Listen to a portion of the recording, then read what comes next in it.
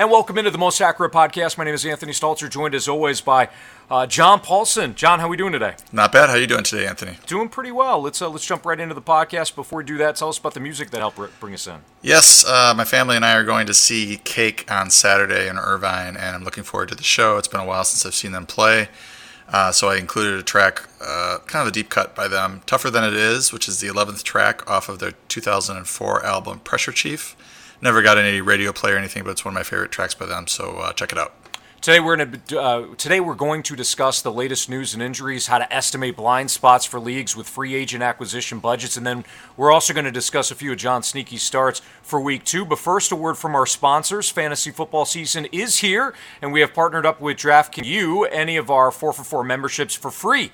All you have to do is go to 4for4.com/DraftKings and follow the instructions there. This podcast is also brought to you by Iconic, a not-for-profit organization that will help you find the perfect pair of eyewear or contacts. Lastly, I want to remind listeners that they can use the code TMAP for 10% off any 4for4 subscription. There's a lot going on this week in terms of news and injuries, John, so as we get into the podcast now, let's first cover the Antonio Brown situation. We're always in a tough spot here when we're trying to talk about fantasy and keep the content on fantasy, but when you get a situation like with Antonio Brown where he's accused of sexual assault, he's accused of raping his former trainer, it's tough to kind of not discuss the real-life aspect of it, but we'll try to stick with fantasy football. Ian Rappaport of NFL Network reports that he does have a good sense that Antonio Brown will play in Week 2 against the Dolphins. What's your sense, and how would you advise fantasy owners? Yeah, I think he tweeted that there's a real chance that he'll play, but this is the Patriots. I think they're gonna play him unless something else happens. I don't think they're gonna sit him down or suspend him on their own. Unless they learn something that the NFL doesn't know, which wouldn't make any sense. So my expectation is that he suits up and plays.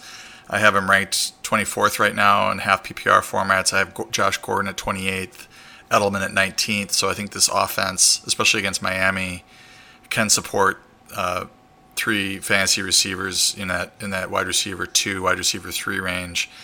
James White is running back 33 in half PPR format, so maybe he sees a few less targets than maybe he otherwise would if they were just running Edelman out there instead of Gordon and Brown as well. This could be a scary offense, and this lineup is scary, and that's why Tom Brady gets a bump. He's up at QB3 now. I think the spread on this game is 18. I think that's too low still. So it's going to be a rout, I think, and this Patriot offense is gonna roll. Tyreek Hill out 4 to 6 weeks. He suffered a broken clavicle last week. Is it time for Mecole Hardman, or does Hill's usage go elsewhere in that Kansas City offense, John? Yeah, looking at I call it the fundamentals. So it's the data below the box score where you see that Mecole Hardman had one target for no catches in that game when Hill missed quite a bit of the game with that injury. Hill ran 7 routes according to PFF, and then Mecole Hardman actually ran 27 routes, which is the same number as Travis Kelce, 7 less than Sammy Watkins. So he was out there on the field. He was out there ahead of Demarcus Robinson, 23 routes again from PFF. So he was on the field. I feel like this was a situation where they weren't game planning to get Hardman involved. Jacksonville was doing their best to take Hill away. Hill gets injured, and then Mahomes decides to go with what he's comfortable with, and that's Sammy Watkins, Travis Kelce, Damian Williams, 6 targets. I think now you're getting into Week 2, and Hardman now has a week to get into the game plan and get into the swing of things. This is where he probably has some production, and it takes a little bit of leap of faith to go after a guy and start a guy who had 0 points the previous week. But if you remember when Tyreek Hill was having all his issues in the offseason, they drafted Hardman, and he's basically a Hill clone in terms of his size and speed and what he can bring to the table. So I think they were planning for Hill to possibly be out, and Hardman was a backup plan. and now he's in there because of injury. You got Tevin Coleman. He's dealing with a high ankle sprain. He's likely to miss a couple of weeks, in this backfield situation right now for the 49ers continues to be convoluted. What is your advice for fantasy owners? How would you approach it if you have any of the healthy San Francisco running backs? I mean, Coleman's probably out for 5-6 weeks with this high ankle sprain, and it's another injury for him. That opens up opportunity for Matt Breida. In the 9 games last year where he saw at least 10 carries, he averaged 15.7 touches for 94 yards, 0.44 touchdowns. So he's offering, high-end RB2 value production there. He was constantly on and off the injury report. I was looking at it last night. There are games where he was not even on the injury report, and then he tweaked the ankle in game or in the warm-ups and didn't play, or played a reduced amount of snaps. So right now he's fully healthy as far as we know. So I look at him as an RB2, and then Raheem Mostert, I think, comes in and takes over the Breida role. He's getting 8 to 12 touches in that offense, and this is a pretty productive backfield in Kyle Shanahan's offense. So both these guys could produce this week against the Bengals. Speaking of the Bengals, all things considered, the Zach Taylor's offense looked pretty good last week, specifically for Andy Dalton, and he didn't have AJ Green, and then he lost Joe Mixon, who's dealing with an ankle injury. Zach Taylor, again, the new head coach there, said that Joe Mixon remains day to day. He was sidelined today, which is Thursday, at practice. If he remains DNP on Friday, how do you look at Joe Mixon? Well, my initial reaction was that he didn't finish the game in week 1, so therefore he's probably going to be out week 2. And then you would as you are seeing the week move on, if he starts to practice, then maybe he can play. But if he's a DNP on Friday, it's looking fairly doubtful. The Bengals play early on Sunday, so owners will have time to adjust their lineups. But Gio Bernard instantly becomes an RB2 if Mixon is out. In the 4 games that Mixon missed in 2017, 2018, Bernard averaged 17.5 touches for 89 yards, 1.0 touchdowns. That's a 17.1 fantasy points per game in half PPR formats. We forget that he's done it in the past. He's been a lead back in the past in stretches and has produced very well. So I would expect him to do so again against the 49ers if Mixon's out. That's just something we have to keep in mind. Getting into Saturday and Sunday mornings, we got to check Mixon's status. He may try to play. Bad injury news again for Darius Geis, the young running back out of LSU, suffered another injury. He underwent surgery to repair a torn meniscus Thursday morning. So while he's recovering, it looks like it's going to be a similar backfield situation for Washington as it was a year ago, with Adrian Peterson on early downs and then maybe Chris Thompson filling in for his usual pass catching role. What's the fantasy outlook for Washington's backfield? Yeah, fantasy football is funny this way. I have 0 shares of Darius Geis. He had the cleanup procedures after the original injury to his knee. He had infection in his knee. He had a hamstring injury in the offseason, and I just ended up with 0 shares. And then week 1 comes along, and he's fully healthy, and they end up making Adrian Peterson inactive. And I was like, oh, there goes all those AP shares that I have in best ball and whatnot. I have him in a couple of redraft leagues as well. I also have Chris Thompson in various leagues, and was kind of like, oh, well. But then Thompson ends up with a typical 14, 15-point game in week 1. Darius Geis really unable to run the ball very well against the Eagles. And then it comes out afterward he's injured his other knee and is out for 6 weeks. So now Adrian Peterson is back into that role where he was a middle-of-the-road RB2 last year. He went over 1,000 yards. He caught 20 balls. I think he had 1,200, 1,300 total yards. Now this Washington offense is not going to be great, but for off the waiver wire or somebody you're plucking off your bench, I think you can count on low-end RB2 numbers, high-end RB2 numbers from AP. And then Chris Thompson getting back, getting healthy. People forget that in the first couple games of last season, before he had a rib injury, he had 2 games where he went over 22 fantasy points in PPR. And this team is probably going to trail a lot, so he should be on the field a lot in pass catching roles. So both players obviously get a boost with guys out. The Chargers, we go from one snake-bitten young running back to an entire team that's snake-bitten. Hunter Henry down again. He suffered a knee injury, more specifically suffered a tibia plateau fracture to his left knee. The Chargers say that, and Anthony Lynn specifically, their head coach, said that he's hopeful that Hunter Henry will be back at some point this season, but it looks like a long road again for Hunter Henry to return. Mike Williams did not practice on Wednesday due to a knee injury, so the Chargers remain one of the more banged-up teams now in the NFL once again. And so from a fantasy perspective, where are these targets going to? Who do you feel confident in besides, obviously, the obvious there, which is Keenan Allen? You just start to look down the depth chart and see where they're going to get their production from. And I think, the running backs are probably going to pick up some of it. Austin Eckler's fantastic as a receiver. Justin Jackson's pretty good as well. They have Virgil Green there at tight end, and he's a pretty good athlete, but he's never been able to capitalize when he's had starting gig opportunities. So we'll see what happens there. But I'm not expecting him to directly replace Hunter Henry in the offense. And then you start to look at the receiving core, and they actually have a couple guys that have produced in the past. Travis Benjamin, 68 catches for 966 yards, 5 touchdowns on 125 targets for the Browns in 2015. Then he came over to the Chargers, had 677 yards in 2016 and 567 yards in 2017. Those years he was the third receiver in terms of targets both years, and there was also a good tight end in the offense in both of those years. So he's moving. Say he was the fourth option in the passing game in those years, he's probably moving up to the number 2 option now. So I think there's some upside there. They also have Dontrell Inman. He had an 810-yard season back in 2016 with the Chargers, 58 catches on 97 targets for 810 yards and 4 touchdowns.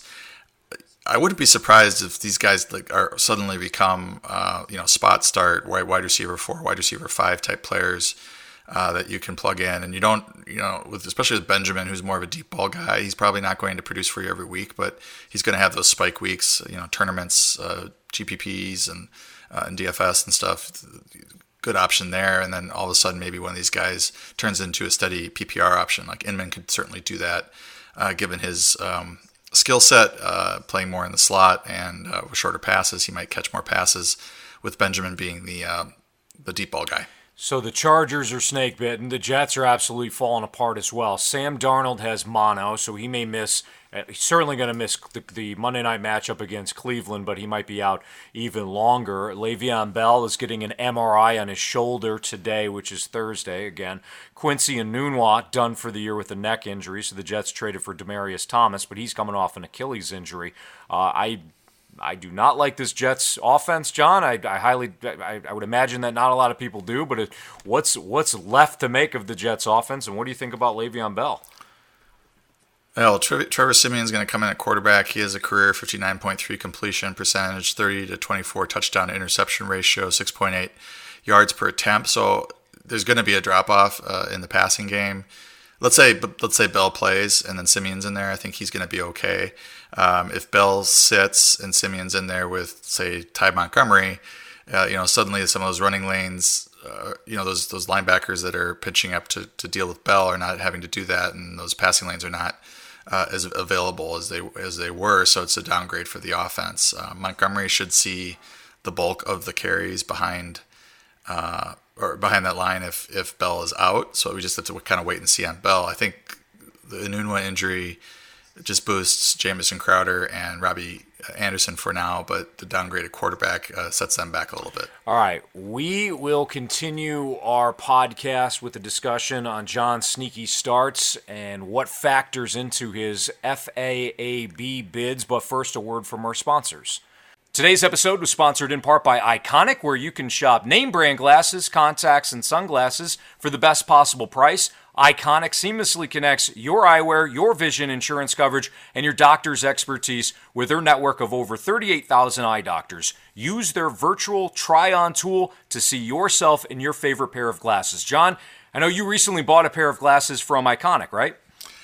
Yeah, I actually got a pair of prescription Nike sunglasses. I was able to search by the size of the frames, and I have a big head, so that certainly helped. And the site actually scanned my face for their virtual try-on feature, which was pretty cool. Uploading my prescription was easy, and my sunglasses came within a few days. So all in all, it was a good experience. Well, if you want to be like John, enjoy the view and visit iconic.com/TMAP. That's EYECONIC.com/TMAP to shop 60 high-quality name brands, including Nike, Ray-Ban, Oakley, and AccuView. Get free shipping and returns, price matching, and a complimentary frame adjustment, plus save up to $220 when you apply for your insurance. Don't have insurance? Use the code TMAP to get 10% off your entire order. Iconic is looking out for your eyes. Fantasy football season's here, and we have partnered up with DraftKings to bring you any of our 4for4 memberships for free. All you have to do is go to 4for4.com/DraftKings and follow the instructions there. That's right. You'll get our optimal lineups, custom waiver pickups, trade evaluator, and all the other great features in our membership, all for $5, which you can then enter into contests to potentially win more. We're super excited to bring you this deal, and if you want to access right away, go to 4for4.com/DraftKings and follow the instructions there. John, I know you get a lot of questions about people, what people should bid for player X or player Y, so I want to discuss what factors go into that decision. First, do you want to explain free agent acquisition budgets to those out there that may not be familiar? And I'll be honest, I'm not completely familiar with the process as well. Well, the waiver process in most leagues is just worst to first, and the player with the worst record gets to have the first access to the waiver wire. A FAAB bidding basically puts those waiver players out there to everyone equally. Everybody bids whatever money they want on a player, and then the player with the highest or the owner with the highest bid on a player gets that player. So it's more a fair way, and not just rewarding teams that lose their first game in week one, because a lot of times after week one there's quite a few good players to be had on the waiver wire. Okay, moving forward now, I know in 4for4's waiver wire watch, the writer Alex Galar provides suggested bids for each player that he writes up. How are those prices created, and what can listeners do to adjust them for their particular league? Yeah, Alex does a good job with this, and I would definitely get on it. I actually mistyped his last name there. It's Gelhar. Sorry about that. But I work with him on it. He submits the article. I talk with him a little bit in Slack, and we have a discussion about players. We move some guys up and down, basically. I give him my pitch. He might come back with something. We assign prices to the players, so you have two people working on it. But we're basically assuming a 12-team league with PPR format and a roster of, say, 18 to 20 players. So deeper benches mean that the waiver wire is going to be more sparse. If you are playing in a league with 16 or 14 players on your roster, you're going to have a lot of good players on the waiver wire. If you're playing in a league that's 22, 24, 26 rostered players, then the waiver wire is going to be more sparse. Leagues that don't have a kicker or a defense will have a waiver wire that is more sparse because there's more bench spots for running backs, wide receivers, tight ends, and quarterbacks. And so more scarcity means that if there's a good player on the waiver wire, you should probably jump on them with a higher bid. I tend to burn my FAAB budget, my FAAB bids early in the season. I try to identify players that I think are going to do well during the season and jump on them. And I might overbid in order to make sure that I get them, because every week as you go through the season, your FAAB money becomes less and less valuable. So I try to use it early. For example, I'm in the Scott Fish Bowl, which is a giant tournament, but we have a 12-team league. The roster size is 22, so the waiver wire is pretty sparse. It's also a super flex league, so you can start two quarterbacks. When Andrew Luck retired, I looked at where the low-end quarterback twos were going in the draft, and I saw that they were all going about the 9th round. And so then I decided, okay, so what is my FAAB worth versus a 9th round pick? And I burned my whole FAAB, $100 on Jacoby Brissett, because I only had two quarterbacks at the time. I wanted to add a third, and I knew he would go for quite a bit. And it turned out a lot of the players in the league and the tournament ended up burning $100 on Brissett because he's that valuable. The top bids after week one were for guys like Gardner Minshew, $70 to $100 on him. Dare Ogunbowale, Ogunbowale went for $23 to $25. So these are prices that typical listeners are not going to see in their home leagues, but so you have to adjust down. So that's what we try to do with the waiver wire watch, is we try to provide prices for a typical 12-team league where it's not this sparse. And our free FFPC league, it's a 20-player roster with kicker and defense. We went really hard after Terry McLaurin. The only other appealing wide receiver on the wire was John Ross, and we felt like McLaurin's long-term upside was better, so we bid 65% of our budget on him. I think we bid 35 to 40% last year on Philip Lindsay, and outbid a guy by $1 on a $1,000 budget. So it was a really tight bidding win there. And I could have gotten away with 35% on McLaurin, but I saw what he was going for in the Scott Fish Bowl, and it was 62% on average. So I wanted to bid over that. So it's really about the supply and demand, how sparse is your waiver wire, and who you're cutting, I think, is the thing that everybody forgets about. If you're cutting dead weight, a player that's injured, or a guy, got 0 snaps in week 1 or something like that, then bid what you want to bid and don't really take into account who you're cutting. But if you're cutting a pretty good player, the player you're trying to acquire is not worth as much to you as he is to somebody else cutting dead weight. So, for example, in our league, we ended up with Carson Wentz on the waiver wire because of a snafu at the draft. And I had Jameis Winston on my roster, and I bid $85 on Carson Wentz, figuring that I shouldn't blow my whole budget on Wentz because I did have Winston on my roster, and he's probably going to be better than he showed in week 1. So that's kind of how I go through the process each week, and it's kind of a pain, but it's also, I think, more fair than just going first come, first serve, or worst to first on the waivers. Well, okay, so you mentioned Terry McLaurin. How do you evaluate a couple of rookie receivers like McLaurin and then Marquise Brown? Brown had a better week 1. Does that factor into your pricing? He did. He had one more touchdown, 140 something yards, but he only did it on 8 routes run per PFF. So he played 18% of the snaps, whereas McLaurin played over 90% of the snaps. He ran a ton of routes, and he was involved the entire game. And I feel like his production is more sustainable than Brown.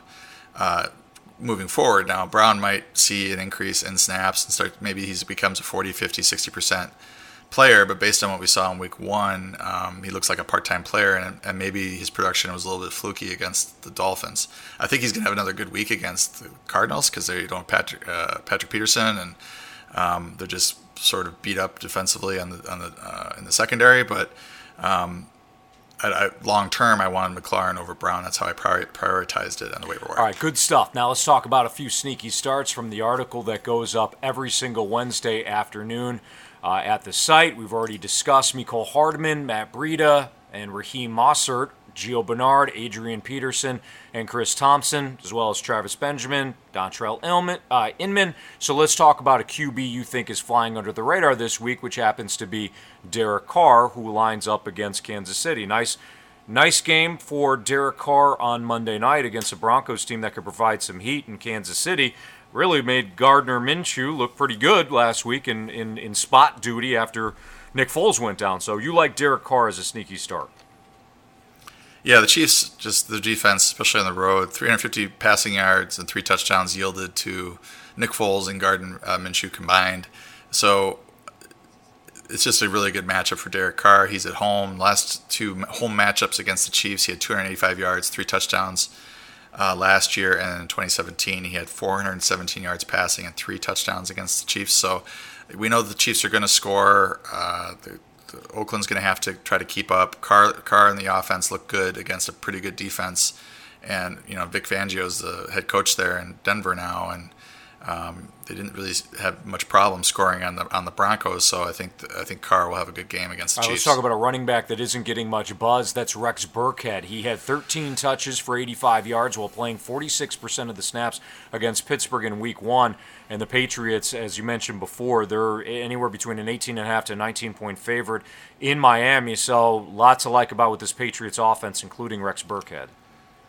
Yeah, and Damian Harris was a healthy scratch. So if that happens again, I think I'll be paying attention to inactives. And if Harris is active, then that would be a little bit of a downgrade for Burkhead. But with Harris sitting, Burkhead's the next main rusher up after Sony Michel.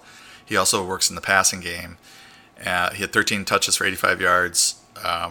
as you mentioned. So it was a pretty good production. And, there's some people that believe that they're trying to showcase Burkhead for a trade.